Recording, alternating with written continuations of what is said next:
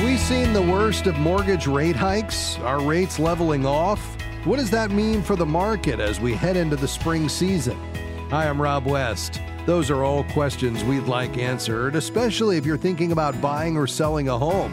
And we know just the guy to do it. We'll talk to Dale Vermillion today to find out what's up with mortgage rates. And then it's on to your questions at 800-525-7000. That's 800-525-7000. This is Faith and Finance Live. Biblical wisdom for your financial decisions. Well, our friend Dale Vermillion is back with us today. He's author of The Mortgage Maze, The Simple Truth About Financing Your Home. Dale, always great to have you with us, my friend. Great to be here, Rob. Thank you so much. Dale, how would you describe the trend in mortgage rates these days? And I guess the follow-on to that is there one?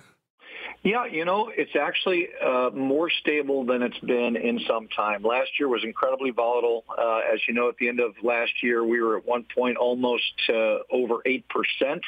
It steadily climbed down at the end of last year, beginning of this year. And, it's been bouncing around the 6.25 to 6.5 rate mark pretty steadily. So we believe it's going to kind of stay there and then slowly climb down over the next several months until the end of the year. Yeah. The Fed is expected to start lowering interest rates, perhaps starting next month. They've said maybe 3 decreases in 2024. Some analysts say it could be as many as 6 times, totaling 1.25%. In either of those scenarios, what impact might this have on mortgage rates?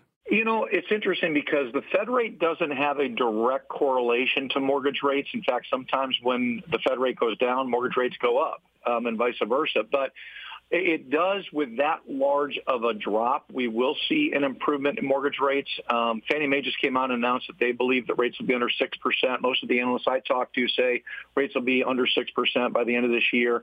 And what really is going to drive that more than anything is inflation. As inflation continues to drop and the bond market continues to improve, that's what we're going to see as improvements. Yeah. What about home values, Dale? What do you think will happen with home values in the months ahead?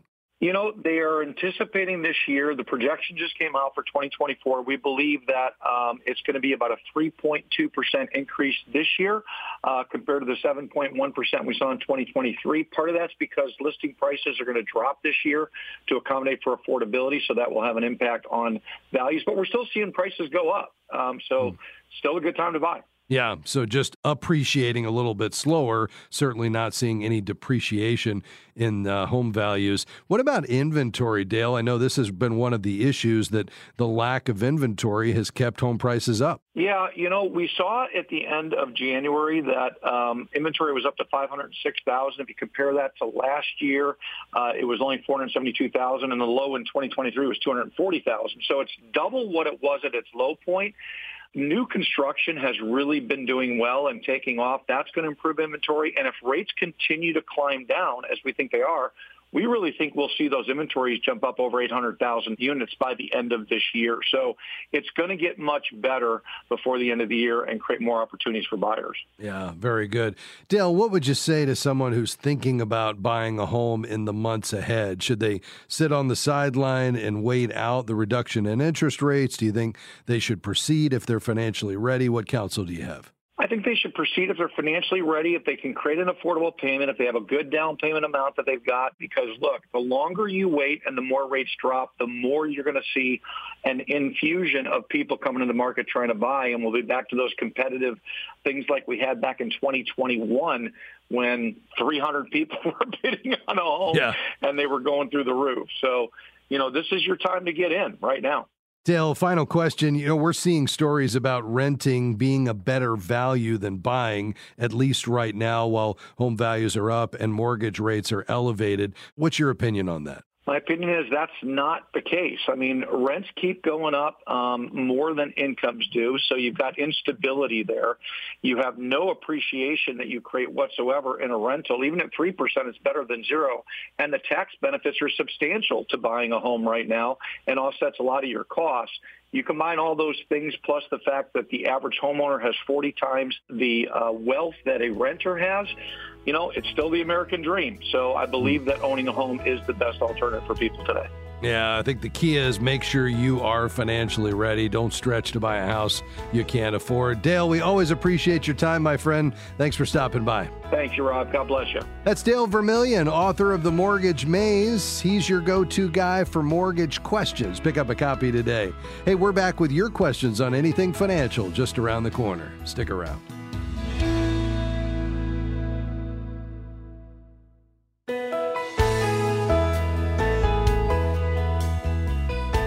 The opinions offered during this program represent the personal or professional opinions of the participants given for informational purposes only. Any information provided is not intended to replace advice from a financial, medical, legal, or other professional who understands your specific situation.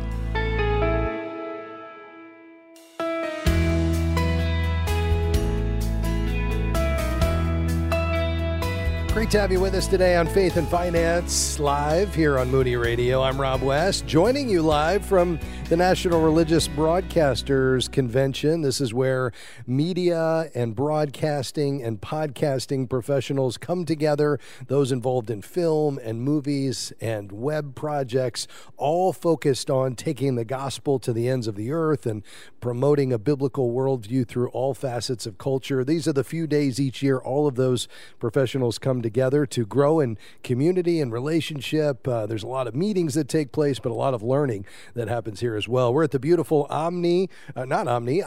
That's where we are, the Opryland Gaylord in Nashville, Tennessee, and we've been delighted to broadcast from here all week long.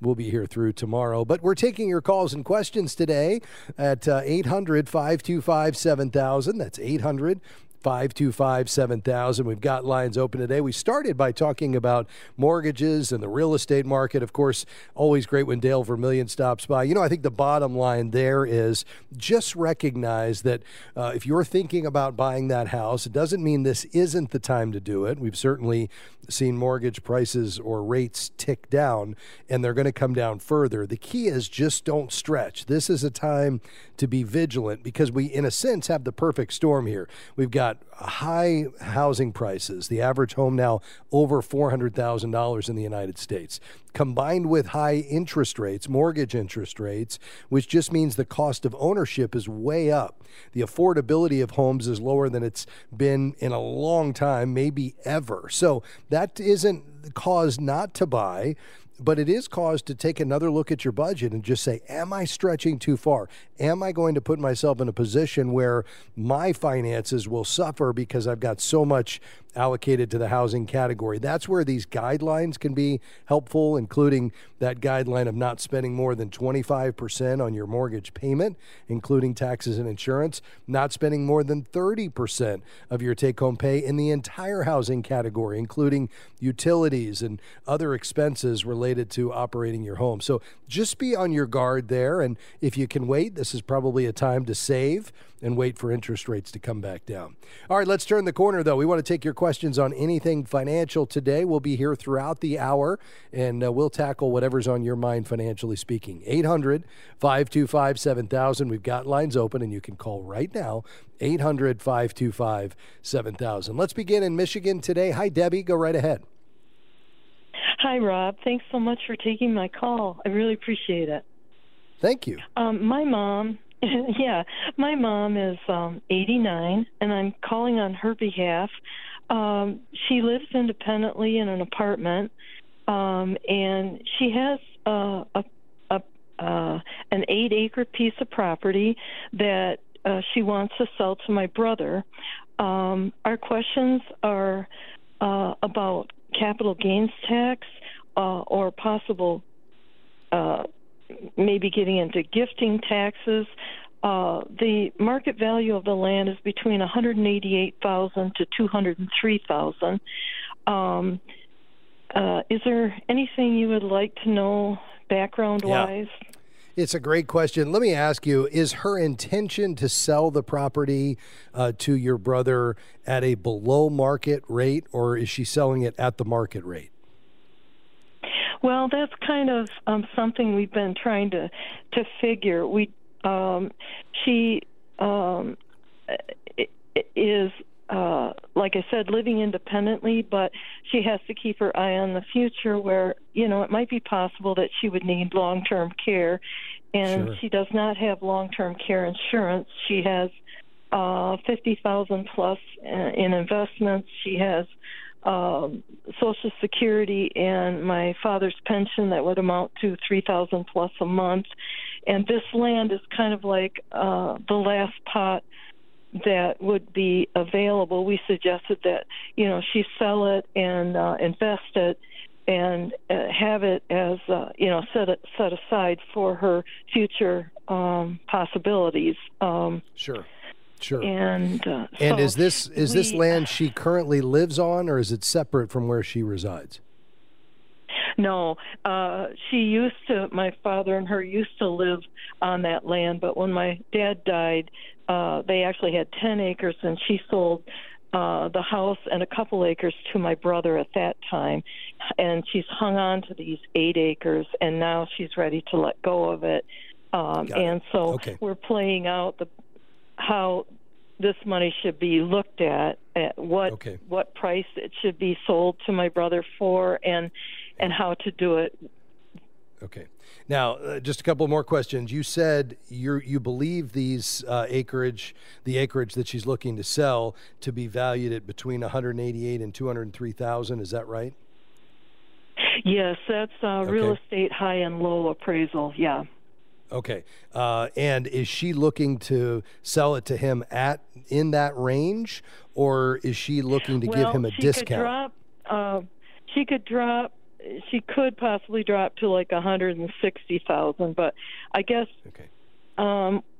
protectively as her daughter, I'm trying to look at it as what makes the most sense for her, and yet I don't want my brother to have to pay the highest either, but with everything, to keep it legal, to keep it wise. We're just trying to figure it out. Let's look at just kind of the tax and implications of this first, and then we'll talk about kind of the family dynamics second. So just in terms of selling a piece of property to a family member, it's not an arm's length transaction, so it is a transaction that the IRS will be interested in, particularly if you can't establish that it's being sold at the market value. Now, if she sells it, at the level to which you have an appraisal to back it up, then there's no issue. It's a straight sale.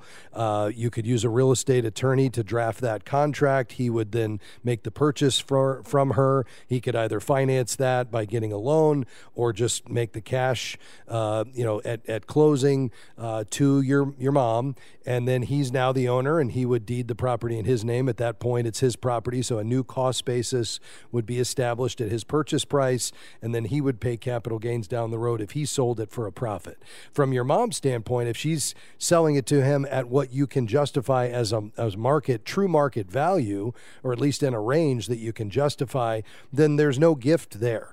If she were to decide to sell it to him below market, so let's use the example of the highest or the lowest appraisal you can use is 188, and she decides to sell it to him for 160, well, then she's in a sense given him a $28,000 gift and then sold the property alongside it.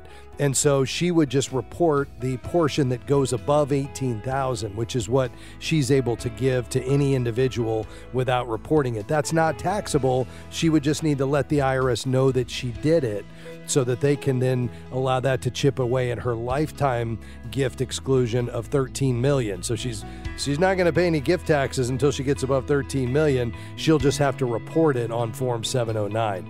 So I think, that's from the tax side. When we come back, if you can hold, let's talk about just the family dynamics and how she might think about that piece of it as well. So you stay right there. We'll be right back with you, Debbie. We're taking your phone calls today. We've got lines open, 800-525-7000. We'll be right back.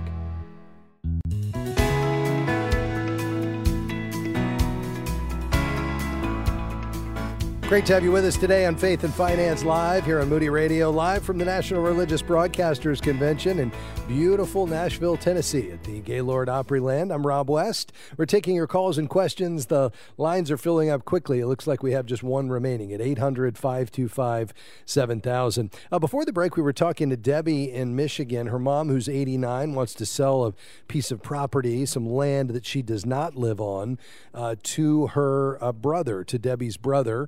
And they're wondering about the tax implications. We're going to deal with the family dynamics, Debbie, in a moment. But just to recap, if she sells that at below market, whatever it would be considered below market is a gift. Anything above $18,000, she'd have to report to the IRS, still not taxable. At that point, she would determine whether she has a gain going back to her original cost basis for the purchase of that particular parcel, and determining, even at the reduced amount, let's say she gives your brother a discount, is there a gain there from when she originally bought it with your dad years ago? And if so, then that would be, she would pay capital gains on that. Does all of that part of it make sense? Yes, it does. Mm-hmm.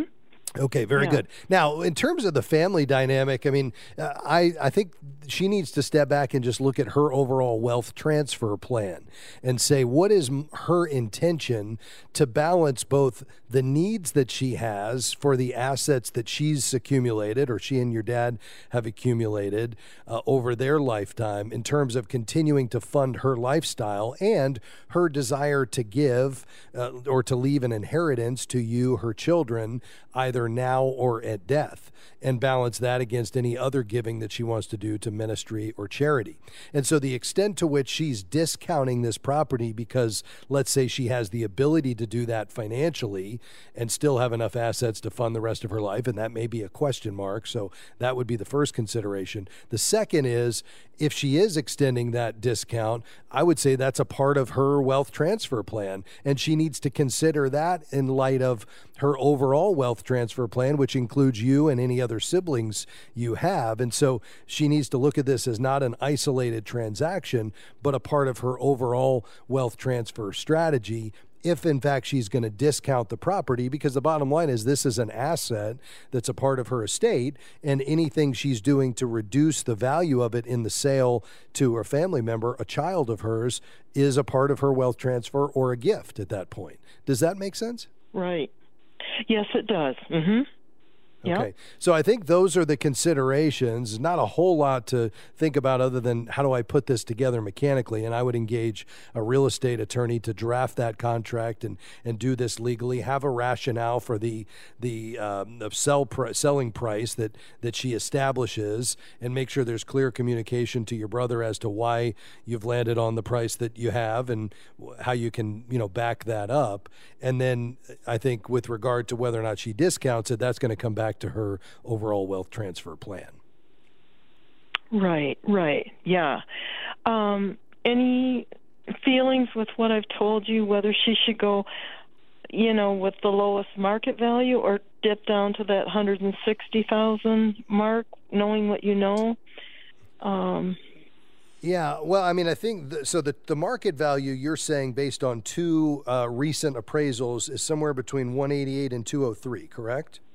Yeah. Yes. Okay. Yes. So it would be perfectly appropriate for her to say either we're going to meet it in the middle and do, 195, or to go with the lowest amount, because there is a real third party appraisal there that justifies that amount. I think any price below 188 is really going to come down to her wanting to give a gift to your brother, because, she's discounting it off of her estate, and she's not giving that money to you or anybody else. And so I don't think she needs to feel obligated to discount it unless she wants to go ahead and extend a part of her estate to your brother now versus at death. Yeah, it just gets into, I guess, speculation on her needs in the future, which are a little hard to, know, because it's up to God, in some ways, But I think that's unrelated to the selling price, because, it's kind of like this is a piece of real estate. This is an asset in her overall estate, right? And if the fact that she's selling one of her assets to a family member, it would be perfectly appropriate to sell it at the true market value. There's not an obligation to sell it, even if she has plenty of assets to last the rest of her life. I don't think she needs to feel like she automatically has to knock $28,000 off the purchase price just because it's a family member, unless she's wanting to do some giving while she's alive to her son. But in that case, why wouldn't she do that with the others, including you as well? Yeah.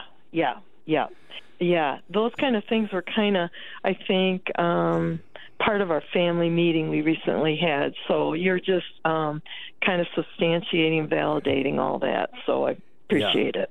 Well, you're welcome. I mean, I think we've got to look at this as, let's think of it as cash in the bank, right? I mean, let's say instead of a piece of property worth $188,000, it was $188,000 in the bank. If she were going to give that to your brother, he'd have to give her $188,000 to get that $188,000 in cash, right? So why would we charge anything less than $188,000 if that's what it's worth, unless the intention is to go ahead and give a gift to him? And so I think that's the way you need to process it, in terms of, this is her asset and she has the full ability to sell it. And if she were to sell it on the open market, she'd probably get somewhere between $188,000 and $203,000. So any desire to sell it for less than that just needs to be viewed as not a transaction, but a gift. And at the end of the day, I think that's the way it needs to be governed. The other piece is, who knows how long the Lord has for her here. So, she may live a long time and need these assets to live on. So she may not even have the ability to discount it if we just look at this practically in terms of what she needs to sustain the rest of her life. So anyway, I hope that's helpful, Debbie. I know this is not easy, these kinds of situations. You never want to let money come between family, and that's where these can be really challenging. But I think as long as you can document everything, then she is taking the right approach to this. Thanks for your call today. Jim, coming your way after the break, and we've got room for a few more questions today at 800-525-7000. This is Faith and Finance Live. We'll be right back.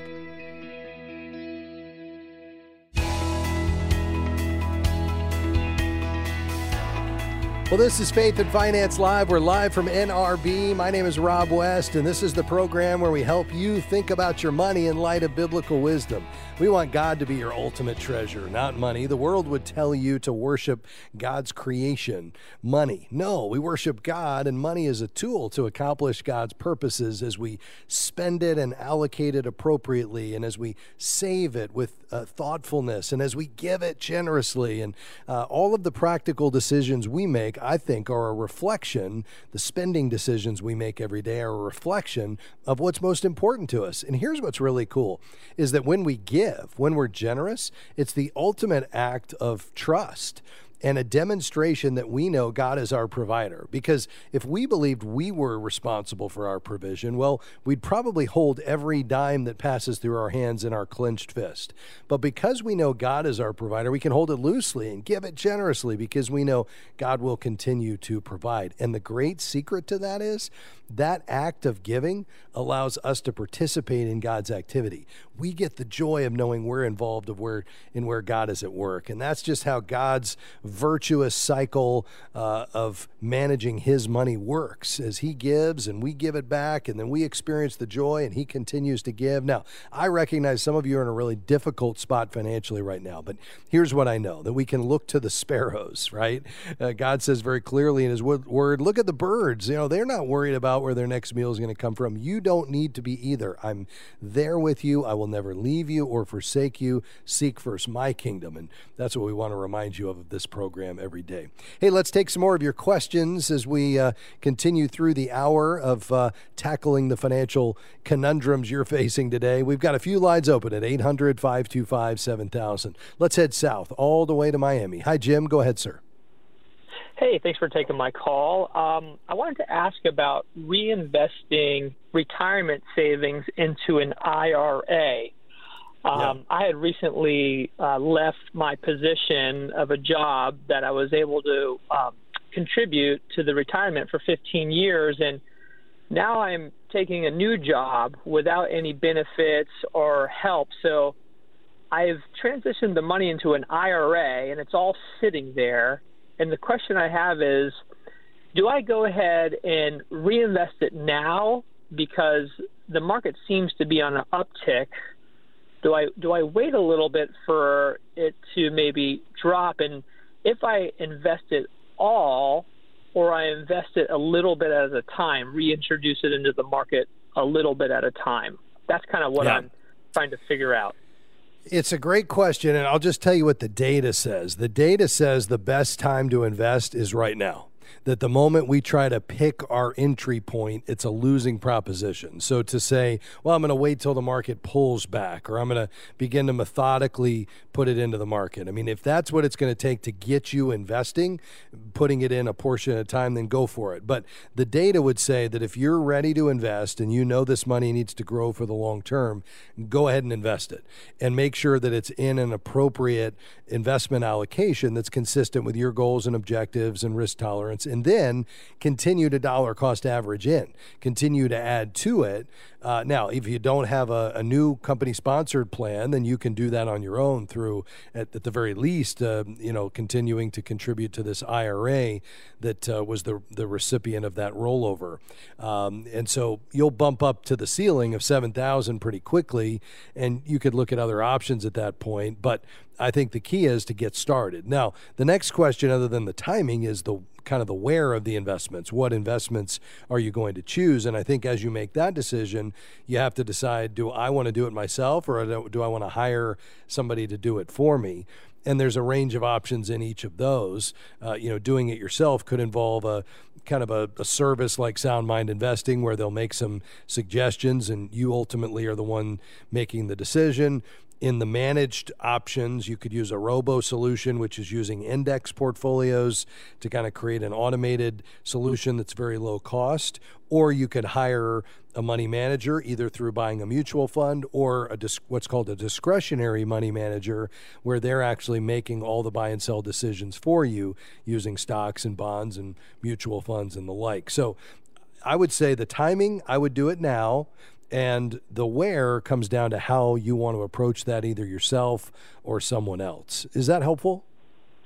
Yeah, no, that's very helpful. So don't try to perhaps time things. Just put it in, especially if it's for the long run, and get started now.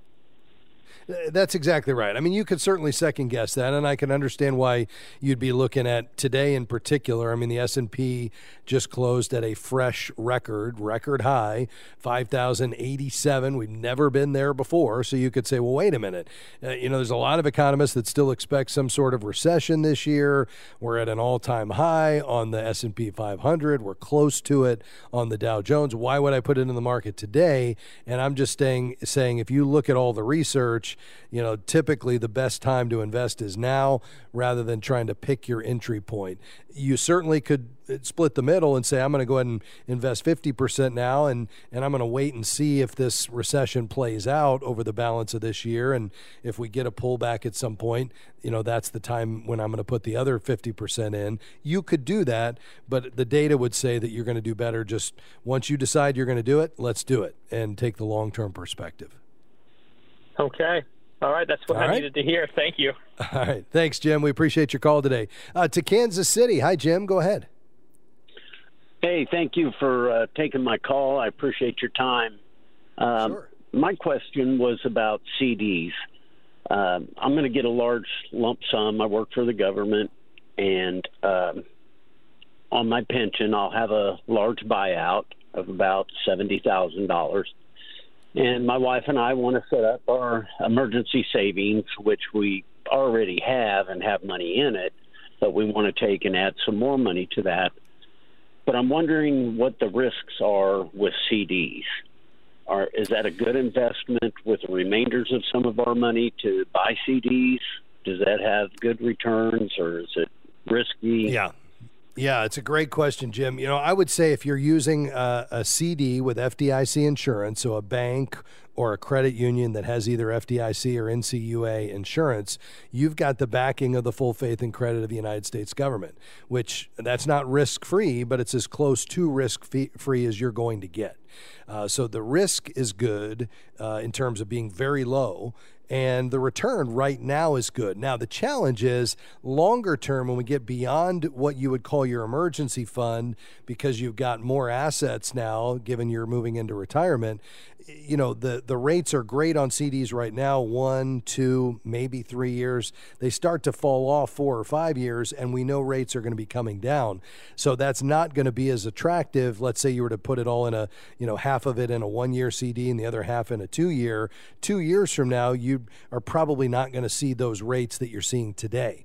And so what I would say is let's keep our emergency savings in a liquid FDIC insured savings account. Good news is you can get 5% on that money with complete liquidity. Maybe the next tranche that you might need in the next 3 to 5 years, maybe that we put into CDs, 1, 2, 3-year CDs, we ladder them.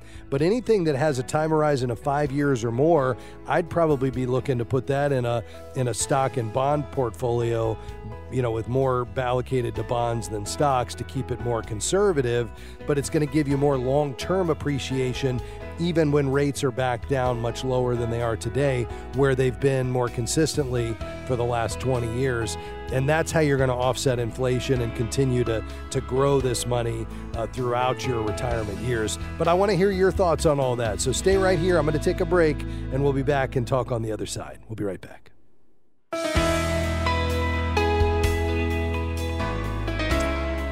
So glad to have you with us today on Faith and Finance live from the NRB convention. What is that? Well, that stands for National Religious Broadcasters, media professionals, broadcasters, podcasters, those involved in film and media, all surrounding the gospel of Jesus Christ, together for a week to learn and grow and connect. And we're delighted that we've been able to bring you this program from NRB all week long. That will continue through tomorrow, but we're also grateful to take your questions today. And before the break, we were talking to Jim in Kansas City. He's got about 70 to 80,000 from a pension buyout. He's wondering about CDs, the risk there, and how he should think about that. Jim, give me your thoughts on what I shared with you as to the safety as well as the long-term prospects of CDs versus other investments. Well, I think it's a good idea to do the short-term 1 year, 2 year if the interest is, hitting right at the right time, because I'm not going to retire till the end of the year of this year.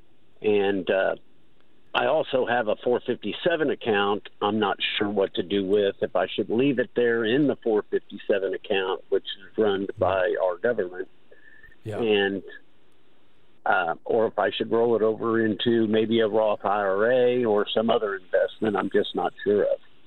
Yeah. How much have you accumulated in the 457? It's only about 60,000. Okay. Yeah. I took a big hit in 2008 and lost a good 48% of my money.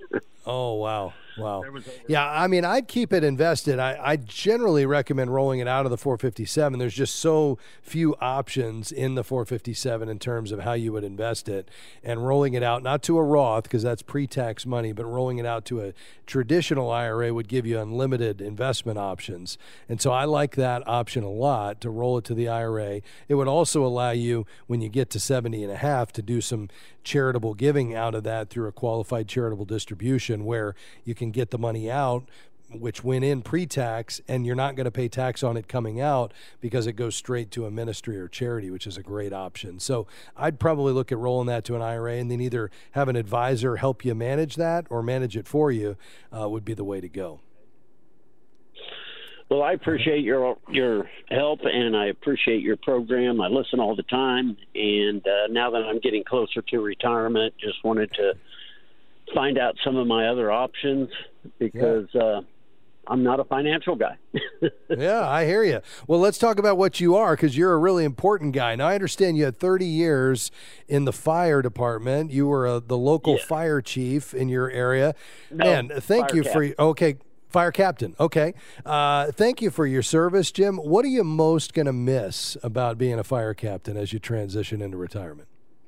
Oh, it's like a family, a brotherhood. Yeah. I think I'll miss going to work and just, helping the public is something I did, is why I got into the fire service.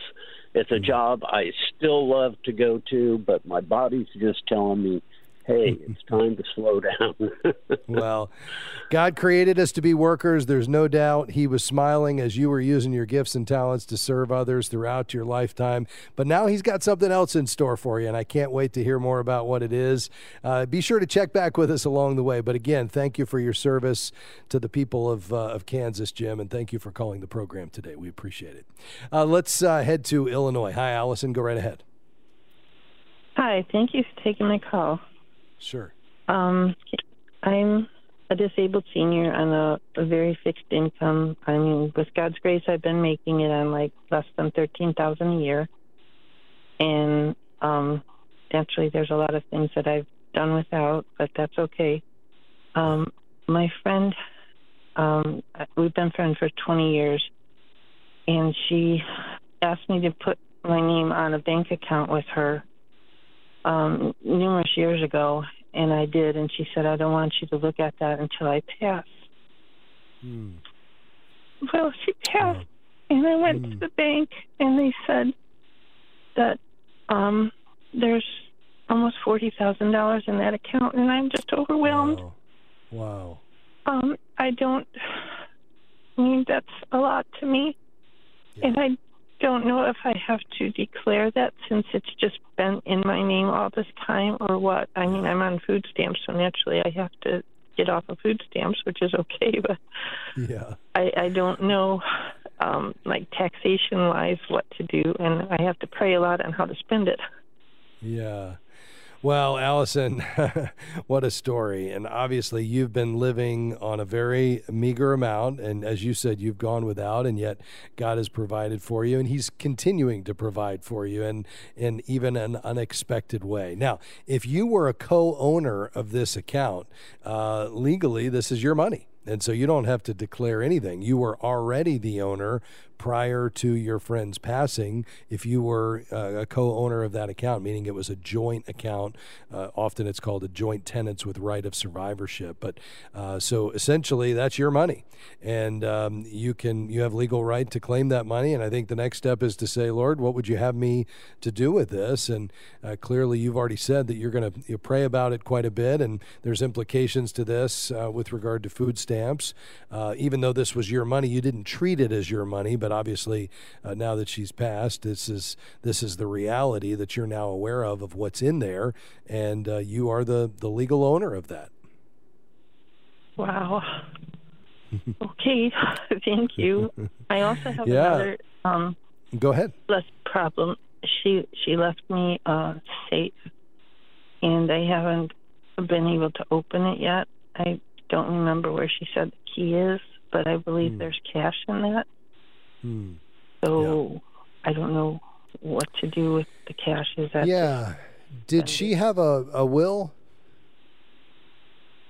No, her will was outdated, and she has two sons and a daughter that are estranged from her, but they're trying to find out stuff. Okay, yeah. And so have they been in touch with you? Yes. Okay. Yeah. So normally what would happen is there would be a probate process that would be started. If there's a will, the will would govern that. If not, it's considered intestate, and the probate court would decide how to disperse her assets, anything that was left behind that she was the sole owner of.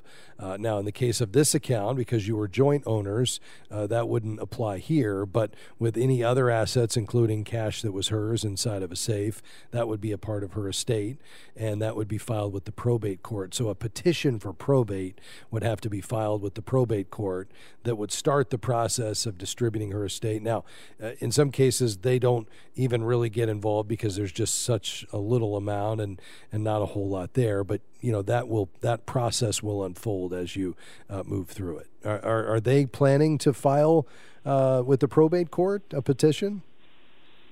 I don't know. Okay. All right. Well, that would be the next step. Have you told them that there's a safe that you believe that there's some money in? No. Okay. No, all right. It's at my house. She gave it to me and said it's mine. So. Oh, okay. So she made a gift to you of the money.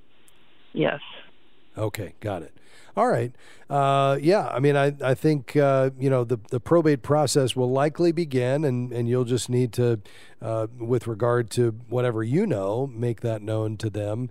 But otherwise, if there is no valid will and there's really not a whole lot in the way of assets, then the court won't have a whole lot to do there. But I think at this point, the next step for you is to determine what God has for you in the days ahead. And I'm delighted that we were able to speak with you today. And if we can help further Allison in the future, don't hesitate to call. God bless you.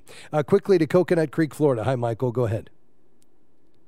Hi, Rob. Thank you, and thank you for your ministry. I benefit from it many times when I can listen.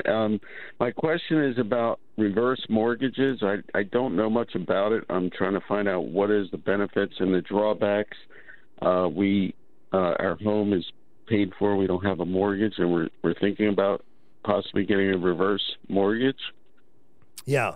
They can be a great tool, and I think they're not for everyone. There's some people that when they get to this place that you're at, they say, listen, my home is paid for. I want to keep it that way. And I certainly think that's a viable approach. In fact, I love the idea of being completely unencumbered. I will say this is likely your biggest asset.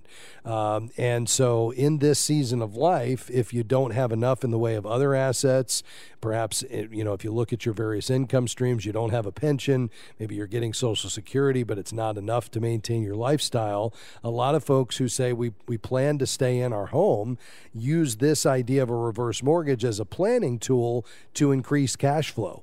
And so the way that would work is, as long as you're 62 and you've got at least 50% equity, which you certainly have 100% equity, what they would do is evaluate your age and life expectancy versus the value of that property, and then tell you how much they could give you in the form of a monthly payment for the rest of your life. Now, that payment, the amount that they pay out to you, can never exceed the value of the home, meaning they could pay you more than your home is worth, but the only obligation you and or your estate will ever have is just your home as collateral. You're not personally guaranteeing it with a home equity conversion mortgage or a reverse mortgage. You're not guaranteeing what would be paid to you beyond the value of the home that's serving as collateral. The government actually is saying they'll take anything beyond that. So if you live to 130 and that monthly payment ends up exceeding over the rest of your life the value of the home when it's sold, the government pays the difference. So you're not, personally obligating yourself, but it can be a real blessing because you now have this income stream. And then if you decide to move, the house is sold and the loan is paid plus interest, or at death, after you and your wife pass away, your estate would then sell the house, pay whatever is owed, and then the rest could be distributed to ministry or heirs as you see fit. So it can be a great option. Again, not for everybody, but something I think that's worthwhile to look at. Our friends at Movement Mortgage could be helpful here. Just go to movement.com/faith and they'll tell you a lot more about it. Thanks for your call today. Faith and Finance Live is a partnership between Moody Radio and Faith 5. Thank you to Lynn, Dan, Amy, Jim, and Chris. We'll see you next time. Bye-bye.